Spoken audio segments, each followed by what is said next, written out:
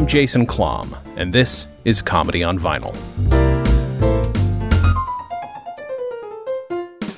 The year is 1974, also 1982, the albums Buck Buffalo and Feed and Mingle with Live Indians. The artists are Williams and Rhee. My guest this week is Kliph Nesteroff. Thank you so much for being here. Hey man, how are you? I am delighted to have you back.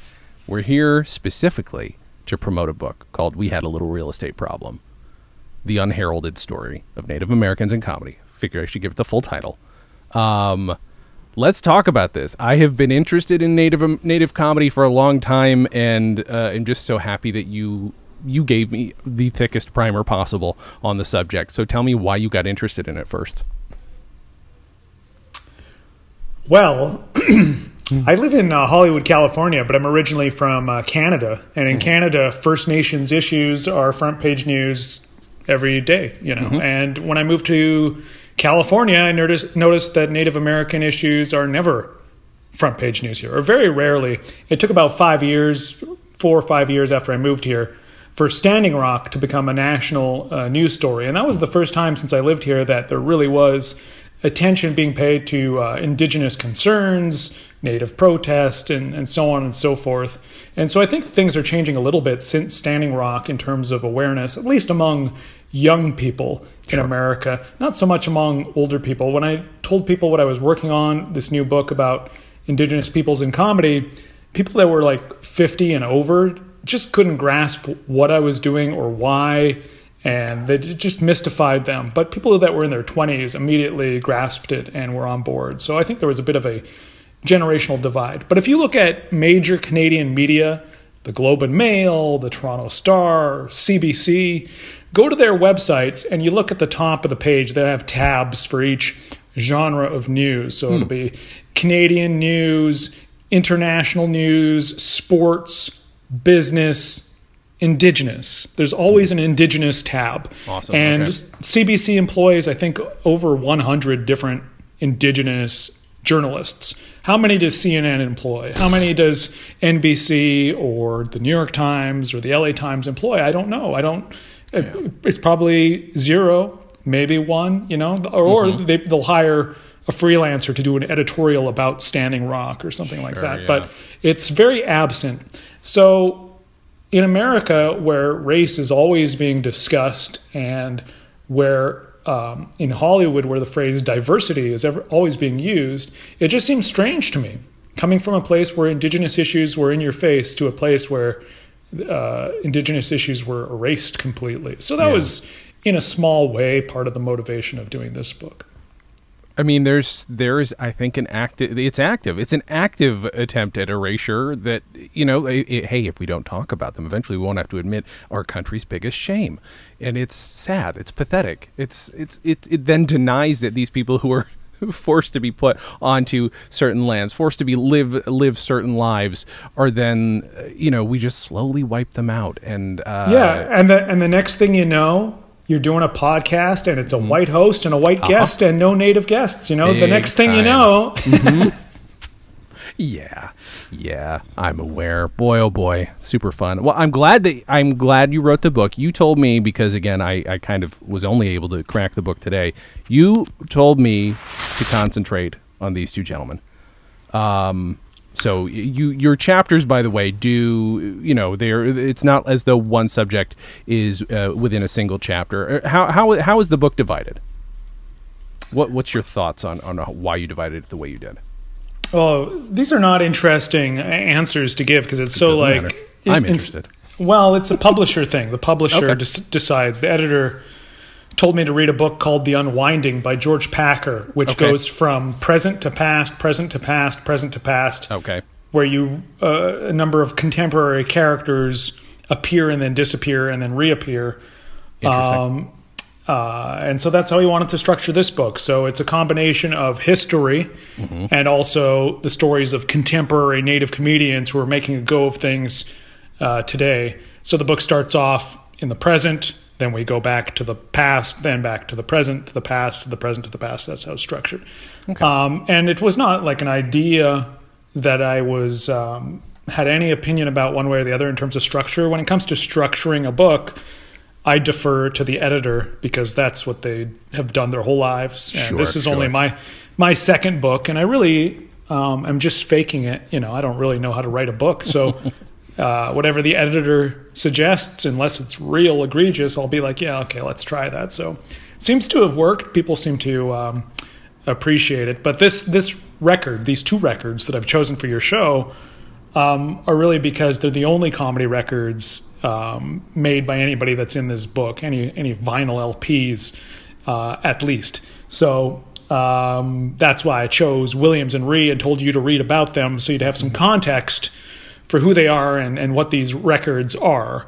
I'm not favoring anybody in the book over anybody else, but these are the dudes who actually put out a comedy LP or three back in the day. Mm-hmm. And at least self-released, the first one at least, if not the other ones. I'm not 100% sure, but at least the first one. Yeah, they're a combination of vanity pressings and basically vanity pressings. These are records that they would sell at their gigs, which, as you know, as a comedy record collector, was very common, and you can always tell which records were sold at somebody's gig because it's somebody you've never heard of, and it's always autographed. Right? Oh, big time. So these fall into that category. If you were to find a Williams and Rhee LP in a thrift store, chances are it's going to be autographed. Right. Yeah, I'm kind of, I think I have one on the way, and I'm hoping it is autographed, frankly. And those autographs are so meaningful to people that you can find them in thrift stores all across America. The worst is when they're personalized, and then I feel worse. You just made this person waste their time and tell you a little story on the sleeve in ballpoint. Brother, tell me about it. My autographed copies of my first book are all over eBay. How did you discover Williams and Rhee? Was it a simple came across their name in research, or? No, I've known who Williams and Rhee are for a long time. To give your listeners context, they are a comedy team. One of them is white, one of them is Native American, and they have been together.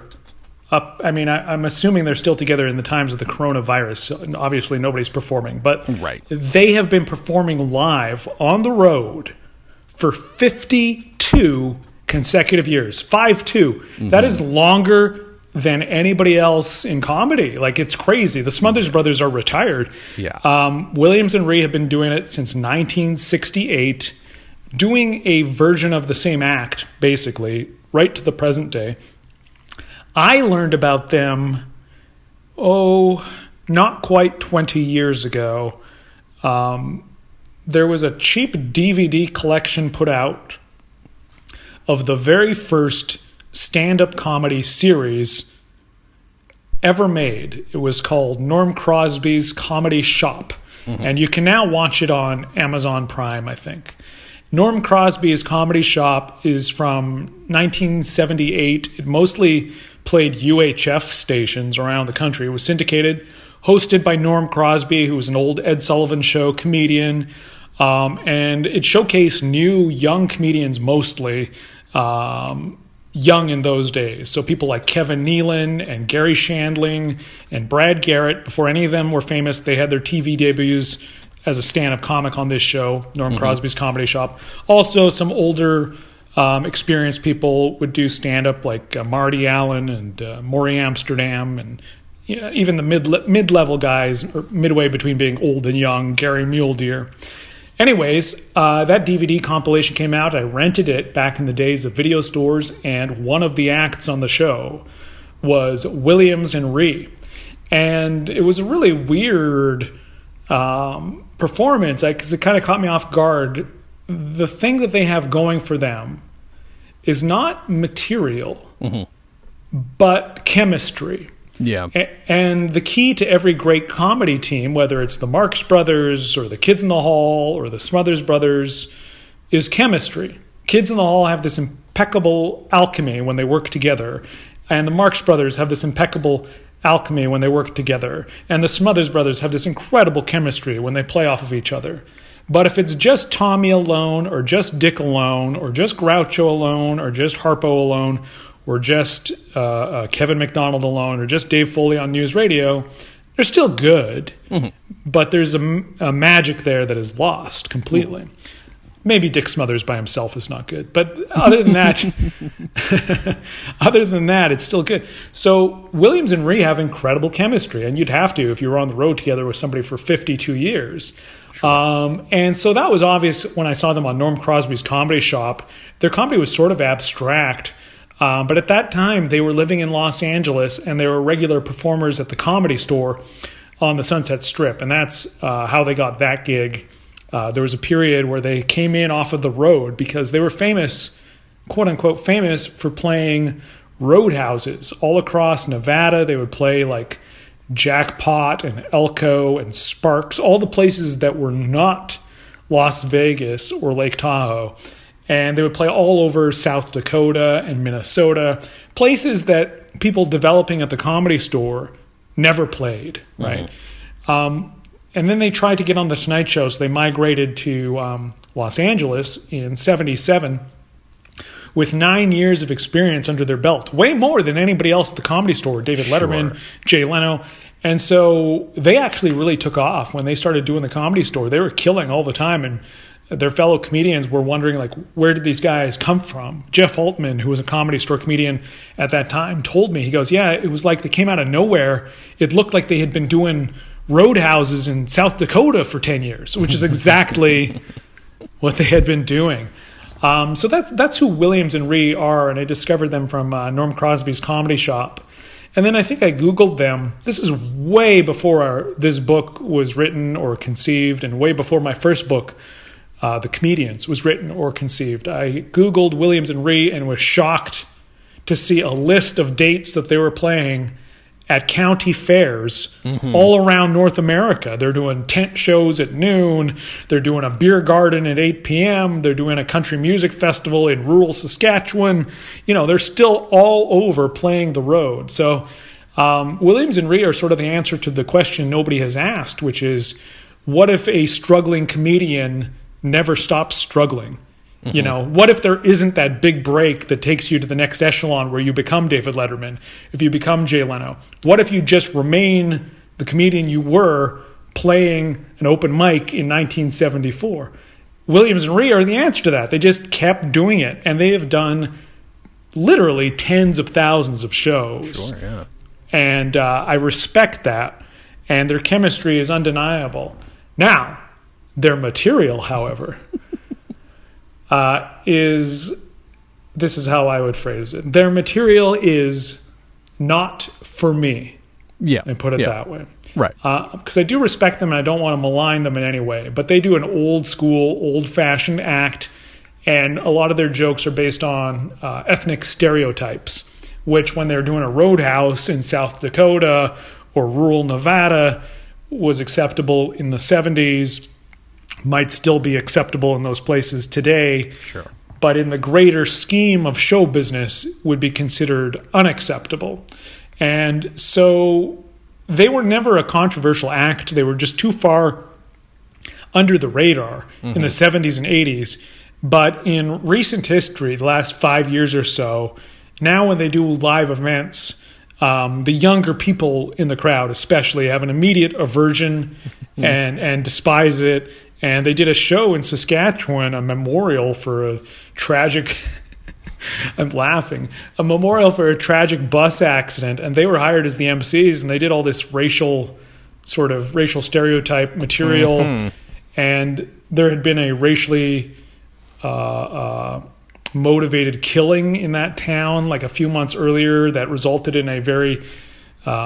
similar to Trayvon Martin type of court trial with an all-white jury, and the guy who murdered this indigenous kid gets acquitted. And anyways, that was a few months earlier. Then Williams and Rhee, whose whole thing is about ethnic stereotypes, and Bruce Williams, the straight, well, he's they both kind of play off each other. One plays straight to the other, then one's the comedian. They both kind of go back and forth. But Bruce Williams often makes fun of his partner, Terry Rhee, in the act. Terry Rhee, who's Native American, so he'll do quote-unquote Indian jokes.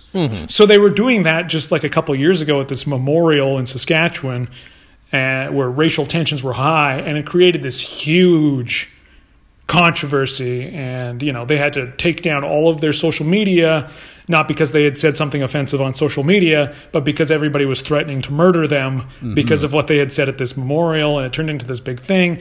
And the irony is, never in their 52-year career did they ever get more press than when this controversy happened. They were on the front page of the Globe and Mail. There were afternoon drive talk shows taking calls about it all for an hour and a half, and all this stuff. And so I talk about it in the book, just by virtue of hanging around so long. This one-time innocuous, family-friendly, Smothers Brothers-esque act has lived out its welcome to a degree and has been rejected by a whole new generation. So I find that living example really, really interesting. The idea that there's these comedians that have hung around so long that they went from relevant to, maybe irrelevant is the wrong word, they went from being non-controversial to being controversial without changing anything in their act. I find that interesting. Yeah, no, that's fair. That's fascinating to kind of live under the radar, but also live in this very particular bubble that suits them perfectly, suits their comedy, suits their work, which, I mean, honestly, just say what you will. I mean, I would have plenty to say if we really wanted to break down the stuff I didn't like, but, say what you will about the actual content. It is interesting to see that stuff, if you want to make money and you can find a way to live inside this bubble, it's fascinating that it lasted that long anyway. Well, they did not make money early on. I mean, sure, yeah. They made a little bit of money, but the record that we mentioned, not Fuck Buffalo, but the second one, which is called Feed and Mingle with Live Indians. Yeah, Feed and Mingle. If you listen to that record, they say, well, the Oak Ridge Boys will be out here in just a few minutes, but we're going to warm you guys up. They're opening for the Oak Ridge Boys, a major country music headliner of the early 1980s, the Oak Ridge Boys. That's when they started making money. They had been hired to open for the Oak Ridge Boys as an emergency replacement. They had been playing Nevada lounges for years and years and years and doing okay. And then whoever was opening for the Oak Ridge Boys, nobody seems to remember who it was contracted to do 20 minutes, and then you bring on the Oak Ridge Boys. Well, whoever the comedian was did an hour, ran the light, as they would say in today's parlance.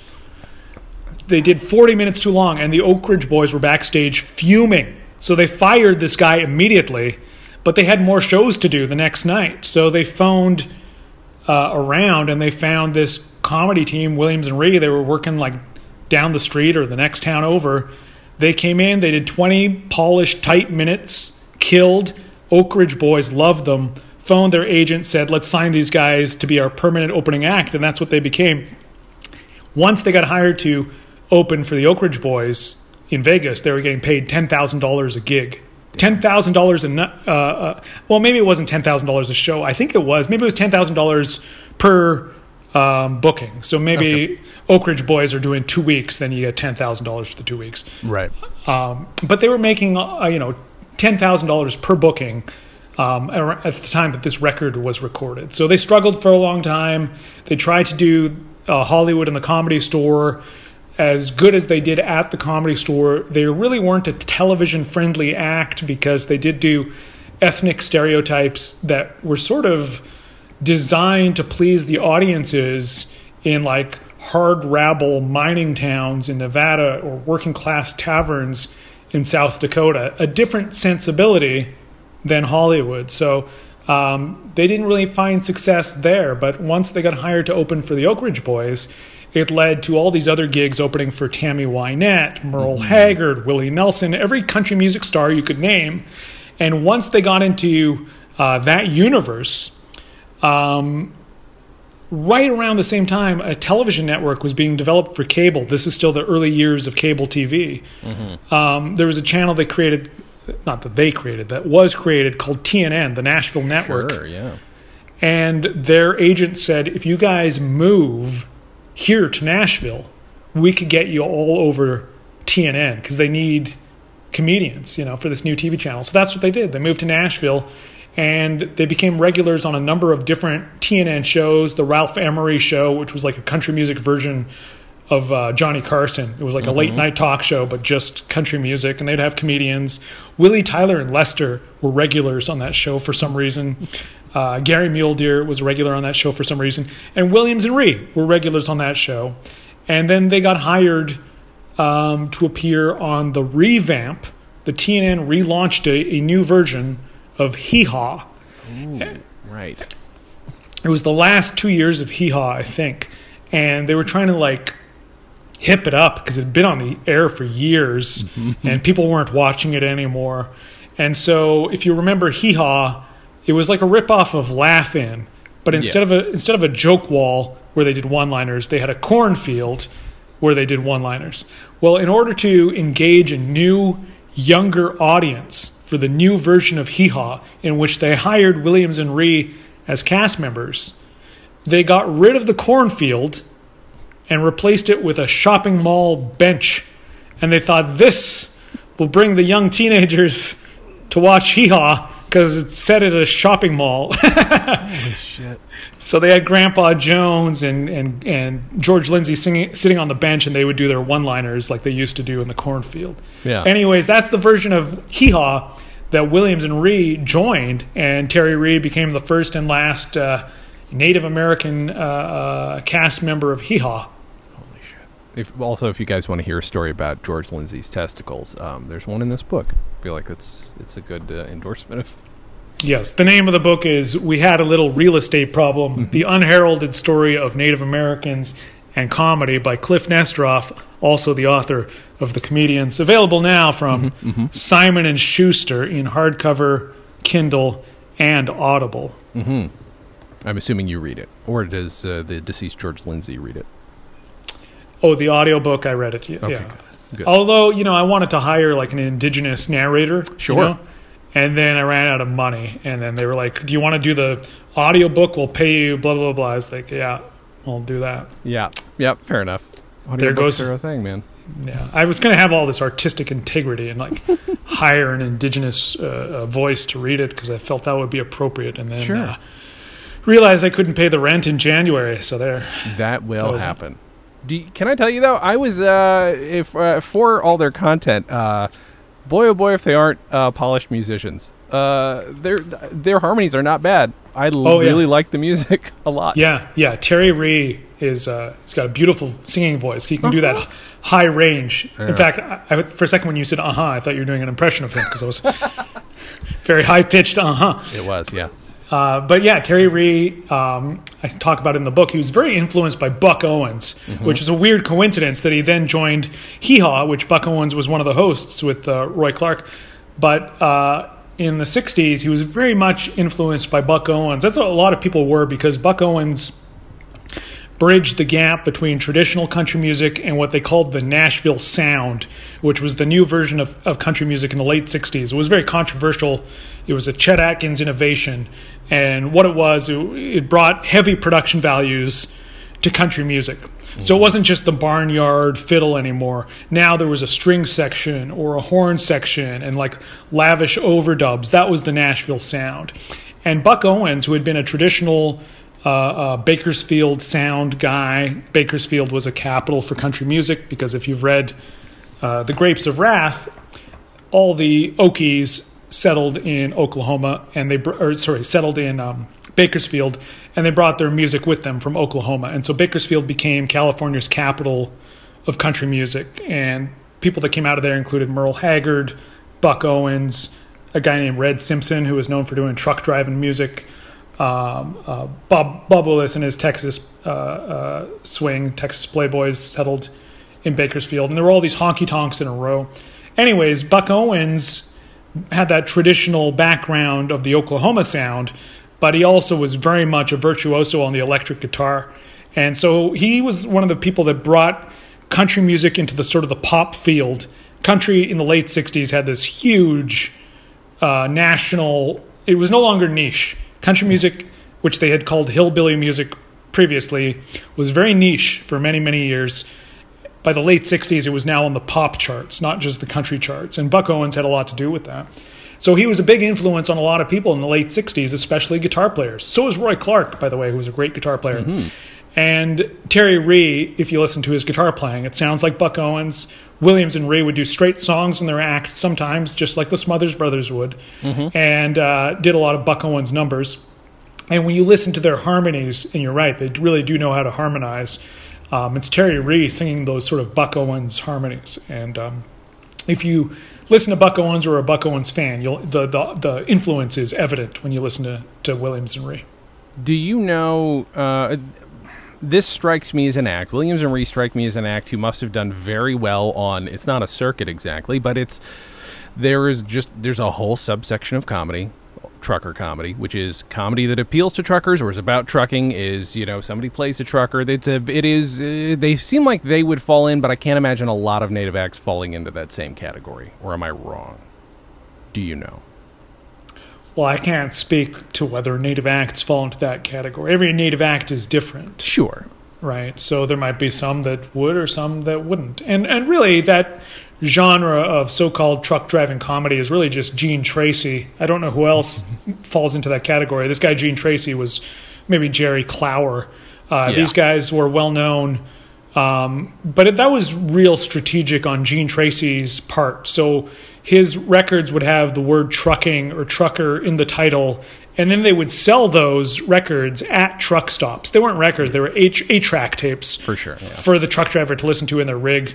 I don't know if it is still a thing, but I remember hitchhiking across the country in 1998, the summer of '98. I went from the Pacific Ocean to the Atlantic Ocean and back, and I remember when I got to eastern Canada, New Brunswick, there's a chain there called Irving truck stops, and they had these little kiosks that you would spin around that had cassette tapes, like a vending machine, and you could buy a cassette tape, and they were all sort of geared to what truckers would like, and none of it really had anything to do with trucking. It was just random, but at every truck stop it would be the same collection of cassettes. So whoever was in charge of marketing just decided this is what's going to go to the trucking contingent. There was a genre of country music in the late 60s of trucking music. Dave Dudley, Red Sovine, Red Simpson, and then a bunch of other people who were not known for so-called trucking music who did one album with a picture of them behind a big rig, and they would do a cover of Dave Dudley, Truck Driving Son of a Gun. Sure. So presumably Gene Tracy, the comedian, was cashing in on that. But unless you know otherwise, who else would you consider a truck driving comedian? Who else belongs to that genre other than Jerry Clower or Gene Tracy? I very specifically think of country comedy, so not specifically truck driving, but definitely with an appeal. I know that going to truck stops in the 90s and stuff, I would see, your Jeff Foxworthy, all your blue collar comedy tour guys. There's also, hold on, I feel bad because I interviewed his son. This is a record that Cletus Maggard, it's a one record thing.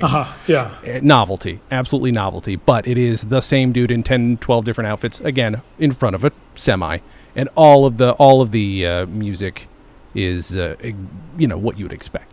It's CB comedy, quote unquote, CB music, CB comedy.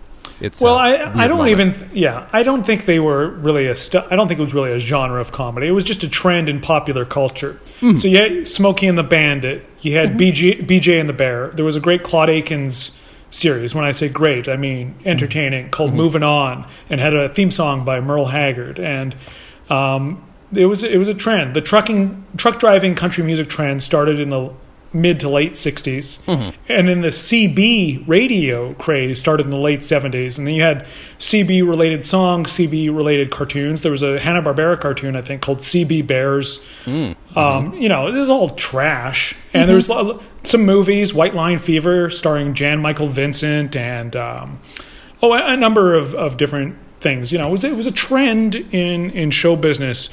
The idea that Jeff Foxworthy has anything to do with country music or truck driving is absurd. And the fact that all you had to do to be defined as country is have a southern accent is bizarre, because that blue-collar comedy tour, those guys could play any venue, do any comedy club in the North or in any country, and it would be the same thing. But it's a marketing ploy. You know, you sound like this guy, so watch this guy who has an accent. You know, like you really has nothing to do with the material necessarily. Sure. Oh no, that's absolutely true. I guess maybe I am just curious then about the marketing part of it. Maybe that could be what you know. Yeah, even Von Meter did I don't think he ever released it, but he did himself put together a CB song as well, a novelty CB song. I don't think he released it.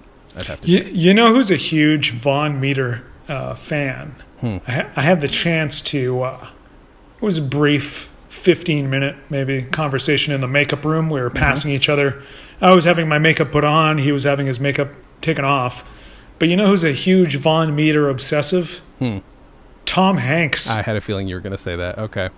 Yeah. You had a feeling I was going to say Tom Hanks? Yeah, because his widow told me that he bought the rights to his story years ago, and I think maybe has kept renewing the rights, but has never done anything with the Von Meter story. His widow? Yes, Von Meter's widow. No. Oh, I think you meant Tom Hanks. No, not Rita Wilson. Sorry, I didn't want to shock you and make you think Tom Hanks had just died. No, Von Meter's widow told me, that Tom Hanks had bought the rights to Von's story for a while. You threw me off. That is fair. Word choice, Jason. Word choice. Yeah. So, I don't know if he still owns the rights or not. I don't know who could play Von Meter.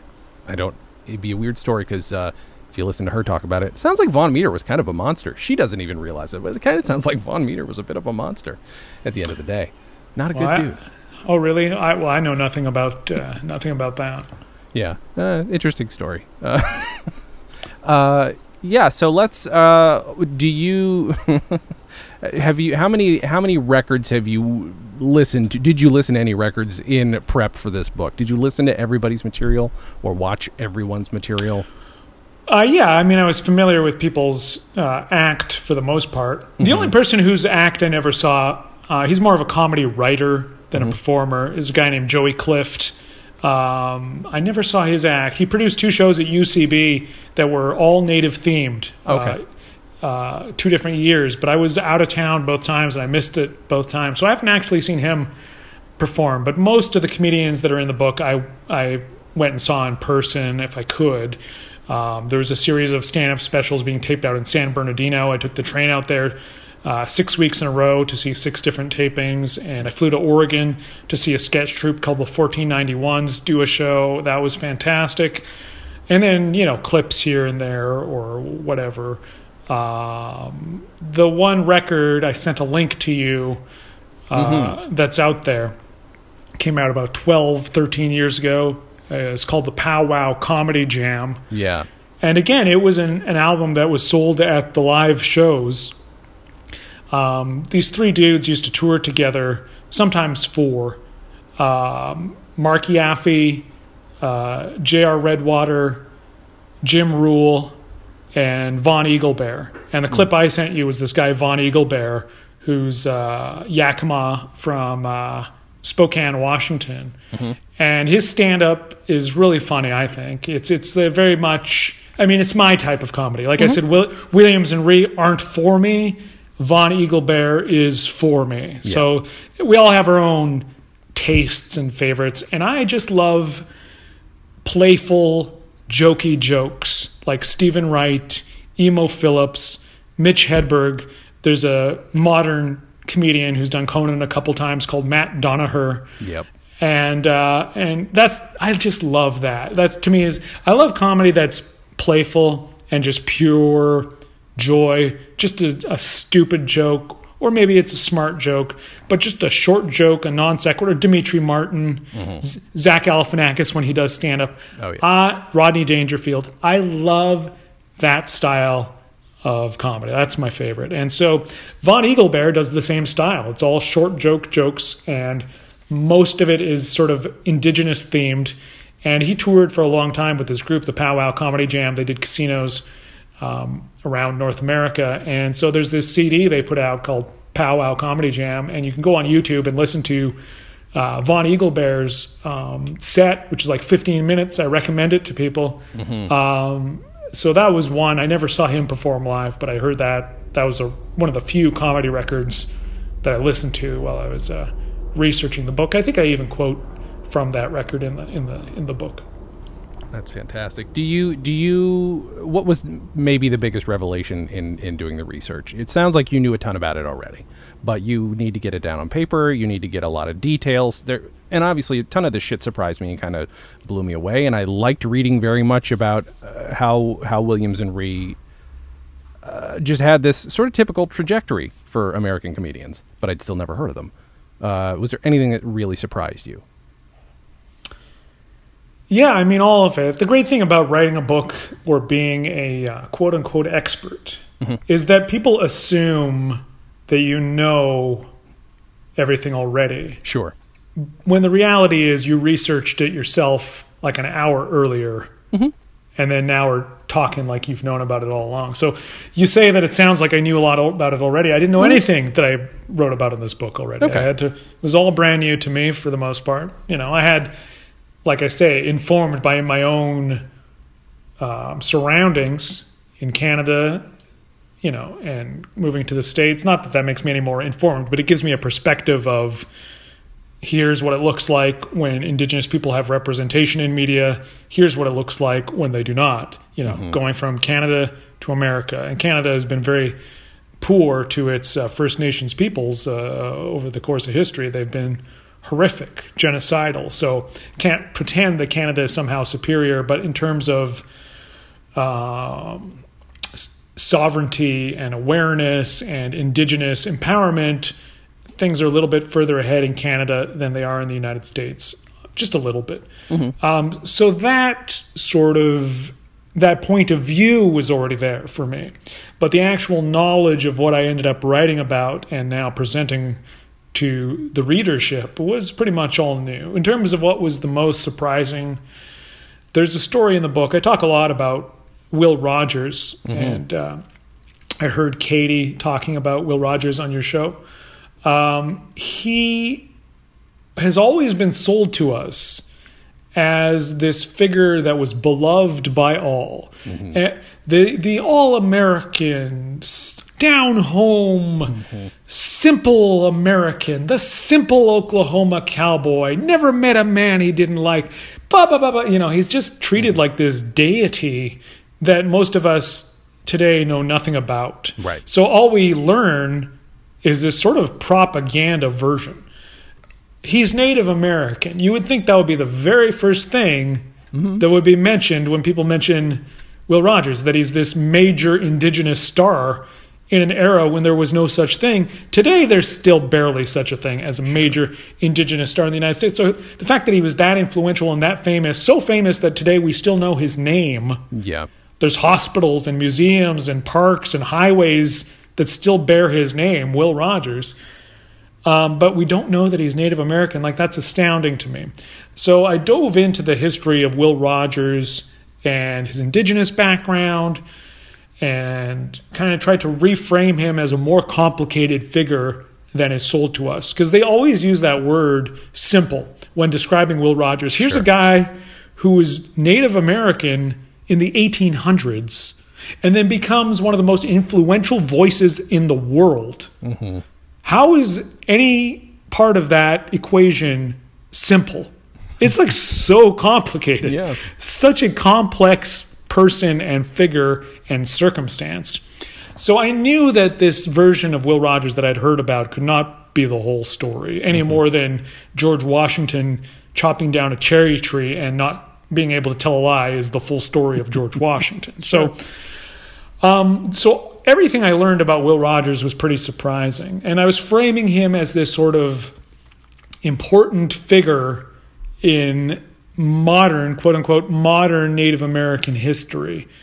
The surprising part was that about 2/3 of the way through building up his story, I found out about this insane controversy he was involved with 1 year before his death that was so insane that I had to have conversations with my editor about it where he was like, "Are you sure you want to include... Oh, shit. Okay. Are you sure you want to include this story?" And I said, "Yeah, I do, because like it's so timely and nobody knows about it." He goes, "Yeah, but it sort of like undercuts your whole premise because you're building him up as this heroic figure, and then you tell this story which is going to undercut it. I said, yeah, Sure. let's put it in there anyways. So Yeah. the story is Will Rogers, at the height of his fame, he's a top 5 box office star under contract to Fox, making movies for John Ford. He's got a widely syndicated newspaper column 5 days a week. It's read in over 800 papers. I think at its height, maybe even over 2,000 newspapers around the world at its height. He's a well-known Broadway fixture. Everybody knows the name Will Rogers, blah, blah, blah, blah, blah. And he's under contract to the Shell Oil Company to do 3 radio shows on network radio. And that record that Katie shared with you on your show is derived from these radio broadcasts he did for Shell Oil. He did 3 different shows, one called the Shell Chateau, and I forget the other 2, but they're all Shell something something. On one of those broadcasts, 1934, January, he is introducing a Western song, I think called The Roundup, the something Roundup. It was like a cowboy song. Mm-hmm. He plays the song, and then Will Rogers says, it might be a cowboy song, but it's really just an N-word spiritual to me. Now, I'm cleaning it up. I'm saying N-word, but he said the word. Mm-hmm. Now, a lot of people heard that, and they're like, wait, excuse me? Did he just say that? And some people, it was on the radio. It just goes by in a blip. So you think, well, maybe I misheard, or maybe he misspoke. Sure. Just in case you thought that was the case, he repeats himself and uses the N-word 3 more times. Oh my. So it turns into this huge controversy. The switchboard lights up. Mm-hmm.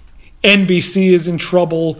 Shell Oil is like, what's up? Even in 1934, you could not say that word on the radio. Certainly not on the radio. And even that early on, all the networks already had a list of taboos, and one of them was racial slurs, specifically that racial slur. So you could say, it was the era, but it wasn't. Nobody else was going on the radio and using the N-word unless it was like a local Ku Klux Klan broadcast in Memphis. Sure. This was national coast-to-coast NBC radio, sponsored by Shell Oil, starring the most famous person in America, Will Rogers. So he uses the N-word 3 times, maybe 4 times on this broadcast. And Shell Oil goes into damage control. They said, you got to go on the air next week and apologize, because we're getting a lot of heat from the NAACP. And there was a letter-writing campaign and a bunch of editorials in the black press, the major African-American newspapers of the era, the New York Age, the New York Amsterdam News, the Pittsburgh Courier, the Chicago Defender. These were the leading black newspapers. They all talked about it and said this was an insult to black people everywhere. How dare Will Rogers? He better apologize. So he comes on the air the next week on the Shell Chateau, or whatever the Shell-sponsored radio show was, and I'm paraphrasing, but he says, you people who got upset are making entirely too much out of this. You got to look at the intent behind the words. I meant no harm by using the N-word. I've never had any prejudice because I was raised by darkies. Oh, boy. That's what he said. Oh, shit. To make up for it. Oh, boy. Will. So then Shell Oil was like, what are you doing? People are going to boycott our product. What are you doing? That's not what we asked you to do. You got to apologize, not make it worse. And so then when he said that, it did make things worse. And a major boycott campaign was organized in New York, pleading with all black people to boycott all Shell gas stations, all Shell oil products, to boycott all Will Rogers movies screening in Fox theaters. And the boycott also succeeded in having multiple theaters in black neighborhoods, Harlem in particular, canceling all screenings of Will Rogers films. They were pulled from theaters. And these were like major movies that people were lining up to see. And one of the editorial writers in the New York Age said, now, if we don't get an apology now, the next step is to further the boycott to all Fox films. Wow. So that would include all the Shirley Temple movies. Any Fox film must be boycotted, right? So that was the next phase. And there's a real harsh editorial which I did quote in the book. I actually had trepidation about quoting it. I was like, should I quote this? I don't really want the N-word in my book, and I definitely don't want to have to type it. But it appeared in this editorial in a black newspaper, the New York Age, in 1934, and because it was not ellipsed in the original, and I think the reason they didn't put N-word in the newspaper itself was because they wanted to have the impact. Sure. A black editorial writer wrote at the end of his screed about how we have to boycott Fox Films, he said, "We are N-words to Will Rogers," and he put N-word in like capital. He either said we are or we might be. We might be N-words to Will Rogers, and then he put this operative word in caps. But he is trash to us. So that was sort of the thing. And then the white press didn't really pay much attention to this, but it was heavily covered in the black press. And then not barely a year later, maybe it was 14 months later, he dies in a fiery plane crash. And this controversy is completely erased from the history books and never mentioned again. Wow. So you would think that, again, Will Rogers, this very famous name that we still know the name of, if not about him, you would think that a man mentioned so often that you would know immediately that he's Native American, and that you would know immediately that he was embroiled in this N-word controversy, and yet both of those things seem to be missing from most books about Will Rogers. So those are some of the things, I guess, to answer your question. What surprised me the most? Yeah, that's holy shit, man. I can't wait to get to that part of the book. Wow. That's freaking... You know, that was one of those things when Katie brought that record up. I was like, well, I should probably dig in because I think I know him, but I only know him on the surface, and obviously only dug so much. But having had no idea that he was Native American, I was just like, what the fuck? Why did no one tell me this? Why was this never an issue? And the weird thing is there's like dozens and dozens and dozens of books about Will Rogers. Like there's a book just about him and the plane crash, and there's a book just about him in vaudeville, and there's a book just about him on Broadway, and a book written by his wife, and a book written by his screenwriter, and a book written by his friend, and, you know, all these different books about Will Rogers. One just about political humor, one just about, you know, and very few of them mention any of his indigenous background. You know, it's all surface level. They all just rely on that same conceit, the simple homespun, all-American, blah, blah, blah. They just kind of gloss over the brass tacks. There's one fantastic book about him, if you do read a book about him other than what I've written, just called Will Rogers, A Biography, by Ben Yagoda.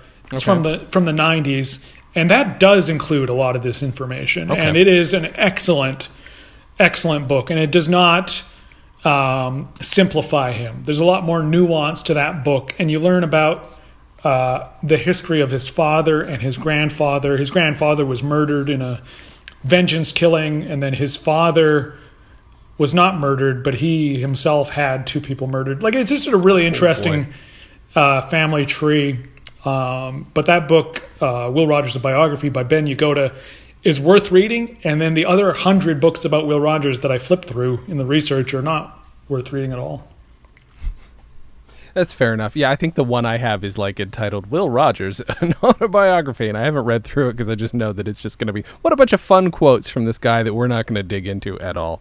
Yeah, it's called that book. I like that book, but the weird thing about that book is that it's not his autobiography. Like, he didn't write it. It's a compendium of stuff categorized in different thematically from his newspaper columns. So these two editors took stuff out of his newspaper columns and arranged it by category, and then published it as Will Rogers, an autobiography. And I think at one point there was like a lawsuit over that book because it was misrepresenting what it was. And then there was also an accusation. It's actually not a bad book, but I'd also heard accusations to the effect that there's quotes in that book that he did not say.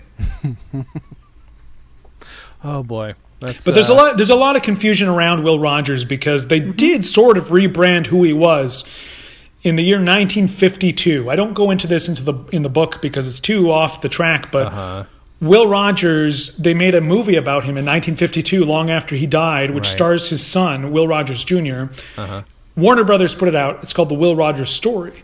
And in conjunction with the movie, to promote it, they put out all this extra Will Rogers stuff, and there was sort of like a Will Rogers resurgence in the 1950s. And if you pay attention to what was happening in 1952, this is the time that One Nation Under God and In God We Trust is added to all the money and added. And it's also when the Pledge of Allegiance becomes compulsory in elementary schools. So there was this sort of shift towards this God and country model instead of the separation of church and state. This was the first era in which Billy Graham starts visiting the White House and leading prayers on the White House lawn. There was this sort of piety, what's the phrase I'm looking for? Boom. Mm-hmm. Has anybody ever used that phrase before? Don't think so, but I like it. A piety boom in the 1950s as a counteraction to the boogeyman known as godless communism. Sure. So suddenly everything in America became very godly. And so the Will Rogers Story comes out in 1952, and they dedicate a park to him in Beverly Hills called Will Rogers Park. They dedicate Route 66 to him and rename it the Will Rogers Highway. And the Postal Service puts out a commemorative stamp, a Will Rogers stamp.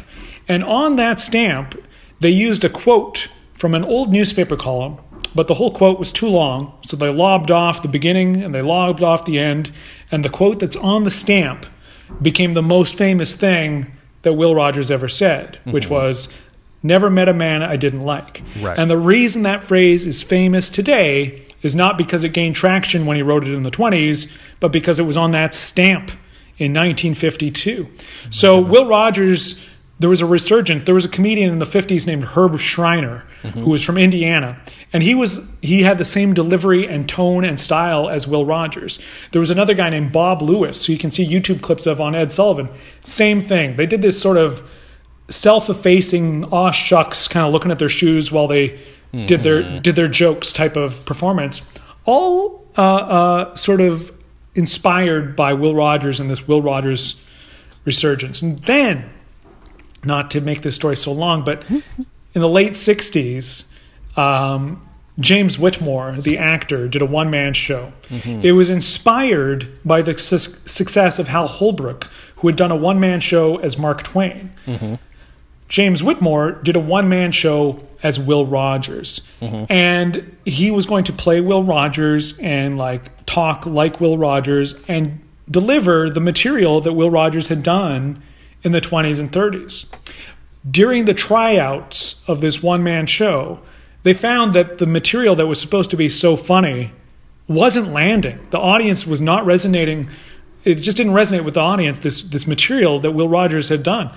So James Whitmore and the people involved in the production punched it up. And there's a bunch of stuff in there that got laughs when James Whitmore delivered it as Will Rogers in his one-man show, which Will Rogers never said.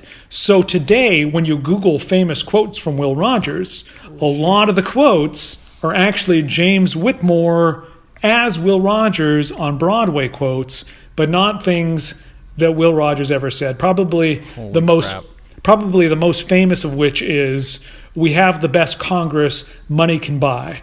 That's something that Will Rogers never said, but James Whitmore as Will Rogers in the one-man show in the late 60s did say. So anyways, the whole history of Will Rogers is anything but simple.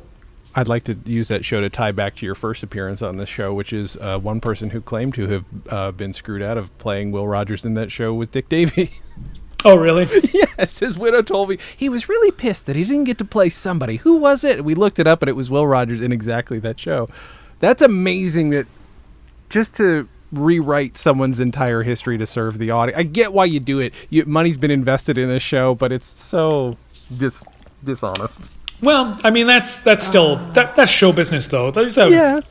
Isn't there a show or a movie that's nominated for an Oscar in which Malcolm X meets with Sam Cooke, right? It's like all the famous black celebrities meeting in a hotel room that they never actually met. It's all fictional dialogue. But, I mean, so what? I mean, Once Upon a Time in Hollywood, it has an ending that is not the real ending of what happened in real life. And so what? Showbiz is show business. I always find it weird when people complain about a biopic that isn't true to reality. Of course it's not. It's only 2 hours long. Uh-huh. The person's life was 50 years. So of course it's not exactly as it happened. That's show business. You don't want it to be boring, right? Sure. Just when it obviously, in a time where information was less valued, less of a commodity as it is now, it's interesting how much of that then leaches out there as, oh no, well, he must have said it. Well, it's because you took their word for it. That's interesting. That's fascinating to me. I would like, okay, so you do not have to, but why recommend these Williams and Rhee albums to people? Well, first of all, you got to put a photo up on your podcast page of the first record. Oh, yeah. Buck Fuffalo, because they apparently had a bad gig in Buffalo, and so obviously the play on words, fuck Buffalo, it's called Buck Fuffalo, and the cover has the most sort of like 70s family restaurant font as the title, and then the photo of them with these long like 70s collars showing a little bit of chest hair, just looking very much the lounge act that they were. If you found this in a thrift store for 50 cents and don't buy it for 50 cents, yeah, I mean, how square are you not to see the incredible camp value in this cover? Your interest would be immediately piqued if you saw this record. You wouldn't know immediately that it's a comedy record, but the title alone, Buck Fuffalo, come on, we could admit that's funny.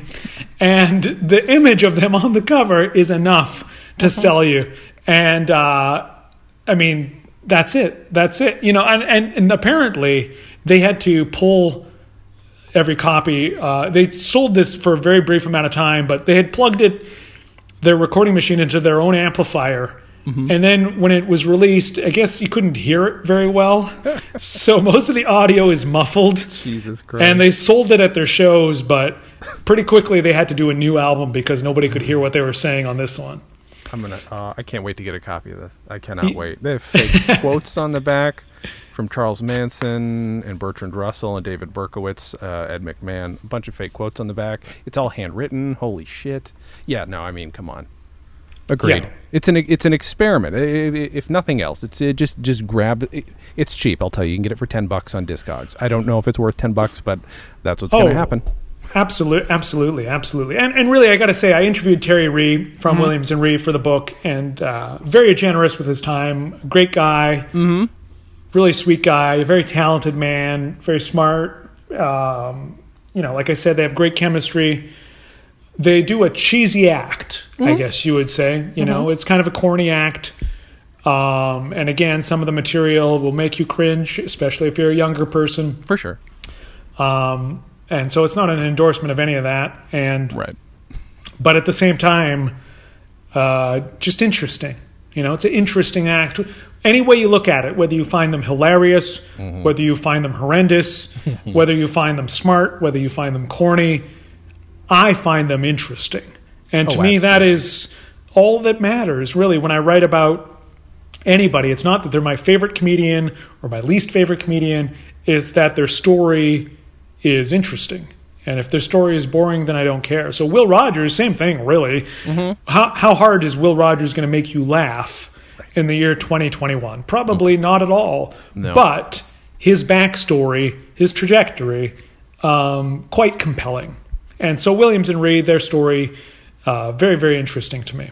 It's fucking fascinating. And the behind the scenes of the very specific things that you're talking about are great. And just hearing him call what's his name, who worked for The Tonight Show, an alcoholic, was pretty great. I mean, just Jim McCauley. Thank you. There we go. There's the name. I honestly, there's also one other thing, and this is just by way of context and not to justify the use of any of the ethnic comedy, whatever. It's their thing. Every comedy album that I own from a certain period during that, especially from the 50s up to the 70s and 80s, that has terrible ethnic humor that I hate, it's all being delivered exclusively by a single white man. At the very least, this is interesting because one of the gentlemen is the furthest thing from that, and and it is this mutual agreement that these two guys are going to do this thing, and it's again interesting, and that's why I'm so fascinated with this pair. Right, he's Native American, and yet in the act, there's sort of anti-Native American stereotypes that are delivered throughout it. And that in itself is controversial, especially in indigenous communities. It's like, what kind of a message are you sending to non-natives that it's okay to use these slurs? Because there's a joke on the LP that something to the effect of, I won't even give the punchline. I'll just give you the setup. The setup is, what do you call an Indian with a IQ of 100? Okay. Oh, right. Yeah. So it's like a racist street joke delivered by an act that is one Native American dude and one white dude. Okay. Now, is it okay? The performer on stage is Native American, but you know full well that performing as the opening act for the Oak Ridge Boys, there's an audience there full of white people that will remember that joke and then repeat it to their white friends later, right? So that's the sort of caveat. Like, what kind of harm could you potentially be doing? Are you giving license to these white people then to repeat a racist joke among themselves and perpetuate those same racist stereotypes? And does that also give them the justification? Oh, well, I heard it from an act that's Native American, so it's okay. It's like the old debate about the football mascot. White people, well, I'm 136th Cherokee and I'm not offended. It's like, no, you're not. If you're not part of that community, then you don't really have a say in the matter. So anyways, there's all kinds of complicated things floating around Williams and Rhee, which is another reason that I find them interesting and ripe for my completely irrelevant study. Yeah, you've just legitimately given me the first time to actually have complicated feelings about this type of material. So that's why I'm glad you introduced me to them. Like, it's never ever complicated before this. I love it. I'm interested in it. Well, the other thing is it never used to be complicated for them. For sure. And, in their second decade in show business, it was fine. But by their fifth decade in show business, for a huge swath of the population, because their audience, Williams and Rhee, are around 70 years old now, their audience is around the same age. So audiences are only going to be younger, which means their material is only going to be more rejected. And I find that evolution or progression or whatever it is quite fascinating. Yeah. This is great. People, please pick up the book. It's entitled "We Had a Little Real Estate Problem: The Unheralded Story of Native Americans in Comedy" by a gentleman, a Canadian, Kliph Nesteroff. Neither of those are mutually exclusive things. I just want to make sure people know you're a gentleman and you're Canadian. Well, I like the gentleman part. You don't have to push the Canadian part. Last time you were on, did we talk Canadian content regulations at all? Because I feel like I'd be neglecting my show if I didn't ask you your thoughts on it. Well, it's been defanged, so I don't know how new your information is, but the Canadian content regulations today are not as strict as they were 20 years ago. They changed them drastically when Stephen Harper was the Prime Minister, and Stephen Harper was the most American of Canadian Prime Ministers in recent memory. He was the guy that, before he was Prime Minister, he was leader of the opposition, and in 2003, he wrote an open letter to the Wall Street Journal on behalf of all Canadians, apologizing because then Prime Minister Jean Chrétien did not join the United States in the invasion of Iraq, in the Iraq War. Wow. So he apologized. On behalf of all Canadians, we should have gone to Iraq. In 2003, he wrote that editorial, and then I guess 3 years later, he was elected Prime Minister of Canada. So he was very American in his sensibility about deregulation, privatization, opening things up for American corporations to come and invest, and that's when the tar sands oil boom happened in Alberta. I don't know if you're aware, the largest oil field on Earth is in Canada, and it was developed times 1,000 under Prime Minister Harper because they removed a lot of environmental regulations, and the Koch brothers, who are famous in America, their largest investments were in those oil fields in northern Alberta, thanks to Prime Minister Harper. So in that same realm, he fought to remove those Canadian content regulations, which were, instated in the 1960s to stop Canadian television and radio from becoming too Americanized and to hopefully build up a Canadian show business infrastructure. Unfortunately, I don't know who was in charge of the playlists, but there was an awful lot of Canadian music and performance that never was broadcast. That you could still find like cool old records from the 60s where you're like, wow, this is Canadian, what a great song. Never got any radio play. But then there's other shit, you know, the Avril Lavignes and the Nickelbacks and the Bryan Adams and the Corey Harts, who are like non-stop exposure, their own TV special, their own Christmas special, their own, you know, 12 times a day, the same song on the radio. Yeah. So in theory, Canadian content was well-meaning, but in execution, I think they had some old fuddy-duddy curating what got played and not. You know, Wayne and Schuster. I don't know if you've had any of their comedy records on your show, but Wayne and Schuster were like Canada's only comedians. But they weren't. There was like all these other comedians. They were the only comedians allowed on TV for like 30 years. Funny. The taxpayer subsidized this fucking shit comedy team, which I loved them when I was 4. Sure. But by the time I was 15, I was like, oh, okay, so... I think people weren't happy with me for not liking their album that I'm like, I guess I get that. I didn't even know they were Canadian when I first dug it out. And it was like, Which one? Do It, if I remember correctly is the name of it. Let me look it up. Hold on. I think that's the name. Do It. I'm pretty sure that's the... Hold on. Let me make sure. I could be thinking of a different comedy team, but I know I've heard... Hold on. Give me 1 second. They have 2 records, one called Wayne Schuster Short Subjects and one Wayne Schuster live in comedy performance. Again, I think it comes down to like media propaganda, like Will Rogers is Simple. Wayne and Schuster were sold to the public as like highbrow. Like they're Canadian and more intellectual than the American comedy teams like Allen and Rossi. Okay. And one of the 2 reasons they were considered quote unquote intellectuals because one of their sketches was about Shakespeare, and then their other sketch was about ancient Rome, and the sketch about ancient Rome has one joke in it that was like the toast of like intellectuals. Oh my God. But it's a very labored joke. It actually works better on paper than out loud. But they always inserted this joke. It was like their greatest hit. They did it on Ed Sullivan multiple times.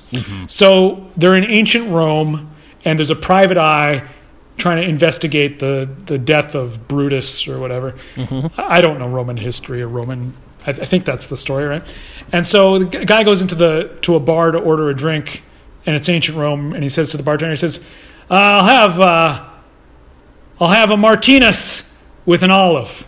And the bartender goes, a Martinez? You mean martini? He goes, if I want 2, I'll ask for it. Jesus Christ. So that's the big joke. Instead of Martinez, martini, if I want 2, I'll ask for it. So that was like their big famous joke. And that joke was like the example that they were like cerebral. And Ed Sullivan loved them. He would most comedians had their act cut down to ribbons. You got 6 minutes, now you have to do 3, right before you go on. Wayne and Schuster were the opposite. Ed Sullivan let them do sketches that lasted 15 minutes. And if you think back to the first season of SNL, there's no such thing as a good 15-minute sketch. Nope. 15-minute sketch is a too long a sketch, no matter what. That's too long. So that showed. And they never really gained traction in the States, even though they were under contract to CBS and did a Jack Benny summer replacement in 1960 or 61. Interesting. But even if you have a little bit of a success in the States, you can then go back to Canada and it's like you're a god. Okay. It's like, oh my God, they cracked the ceiling in America, and America liked them, so now we'll give you your own TV series for the next 40 years. That's remarkable. I'm supposed to be listening. I'm sorry. I don't want to keep you, but in terms of Canadian comedy, have you ever heard the Lorne and Hart album? I have a digital copy, but I've not listened to it yet. What are your thoughts? Is it good? There's a very racist track on it. Oh, really? Called... I forget what the track is called. It might just be called, like, The Indian. Aha. Ooh, fun.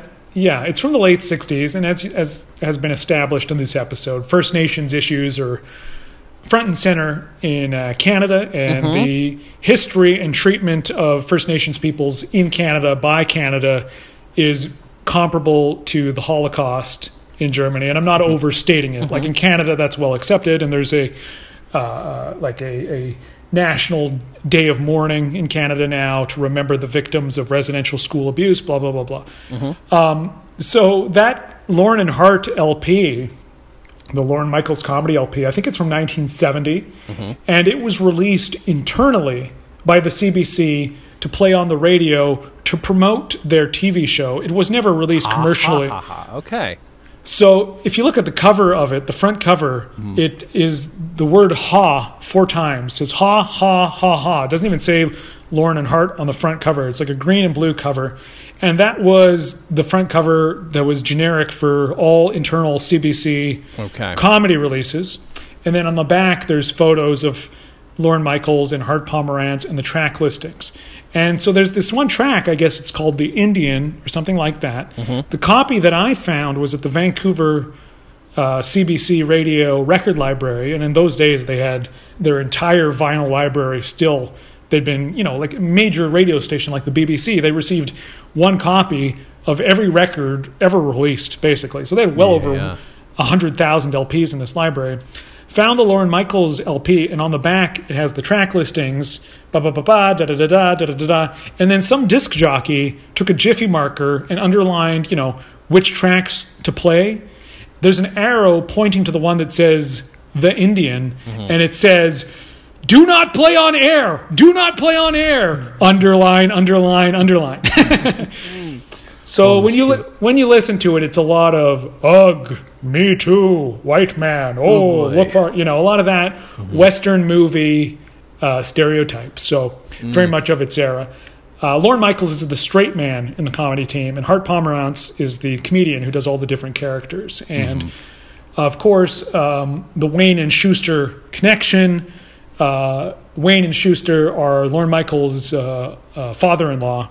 Frank Schuster is the father of Rosie Schuster, who was Mrs. Lorne Michaels and one of the first writers of SNL, Rosie Schuster. So Frank Schuster from Wayne and Schuster, kind of mentored his son-in-law, Lorne Michaels.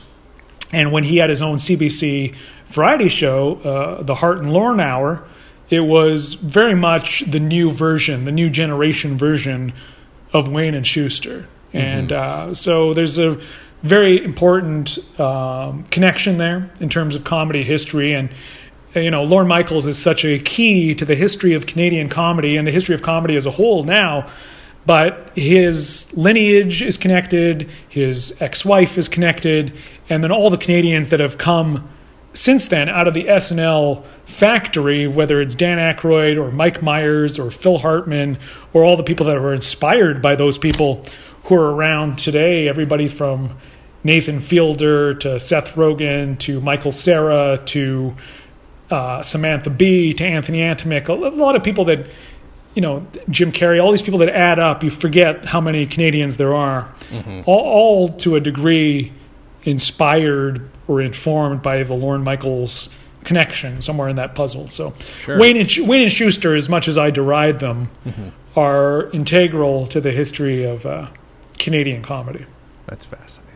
All right, I'm going to re-listen just to remember why I didn't like it, and be prepared to judge the Hart and Lorne album because holy shit. Norm Macdonald did a Netflix series recently, or last year, I guess. Go watch some Wayne and Schuster on YouTube. Okay. And then go back and watch his Netflix series, or at least the end of each episode. Norm Macdonald, who's Canadian, does a hat tip to Wayne and Schuster at the end of every episode. Again, it would go over the head of any American. It would hit you right in the face if you're Canadian. Wayne and Schuster closed every episode with a song that they had written for the show while the end credits roll. They'd wear tuxedos. The band would do this walking bass line, and they would go into this thing about, "Will I see by the clock on the wall? It's time to say to one and all, goodbye, goodbye, farewell, farewell, so long, stay loose, adieu, adieu." They would do this back and forth song. And Norm Macdonald ends his Netflix show with that same song. At the end of every episode, he goes to the camera and he sings this stupid song while his guest can be seen in the background looking confused and mystified. But it's the Wayne and Schuster theme song. Okay. So even to this day, Norm Macdonald, a Canadian comedian, is giving a hat tip to that important history of Canadian comedy. Because really, for my entire childhood, the only comedy you were allowed to watch, the only comedy on Canadian TV was the Wayne and Schuster show. It used to come on right before Hockey Night in Canada, the number one TV show in the country. Sure. The little comedy variety leading into the Maple Leafs game. So those things are like very much part of the Canadian fabric. They're fun to make fun of and they're fun to revisit, but because Canadians only had one TV channel, or at the most two, for decades, didn't matter what coast you grew up on, we all collectively grew up with the same sort of visual cues and regional references and sort of this Canadian shorthand, so that if you migrate to Los Angeles, whether you're from Vancouver or whether you're from St. John's, Newfoundland, which are like 4,000, 5,000 miles apart, you still have this connected common language that you understand. Right. That's fascinating. Kliph, thank you for doing the show, as always. Thank you, Jason. Thank you guys for listening. And as always, have a good thing.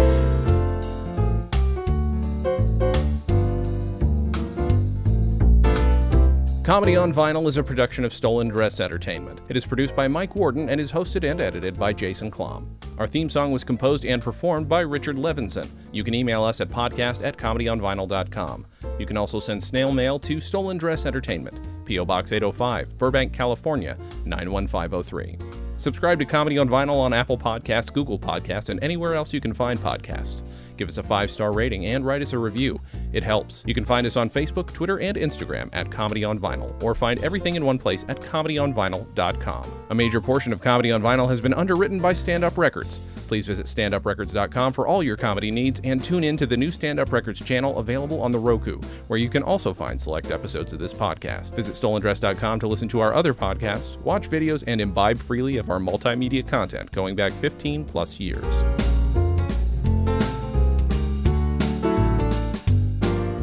Stolen Dress Entertainment. Hey, it's my turn.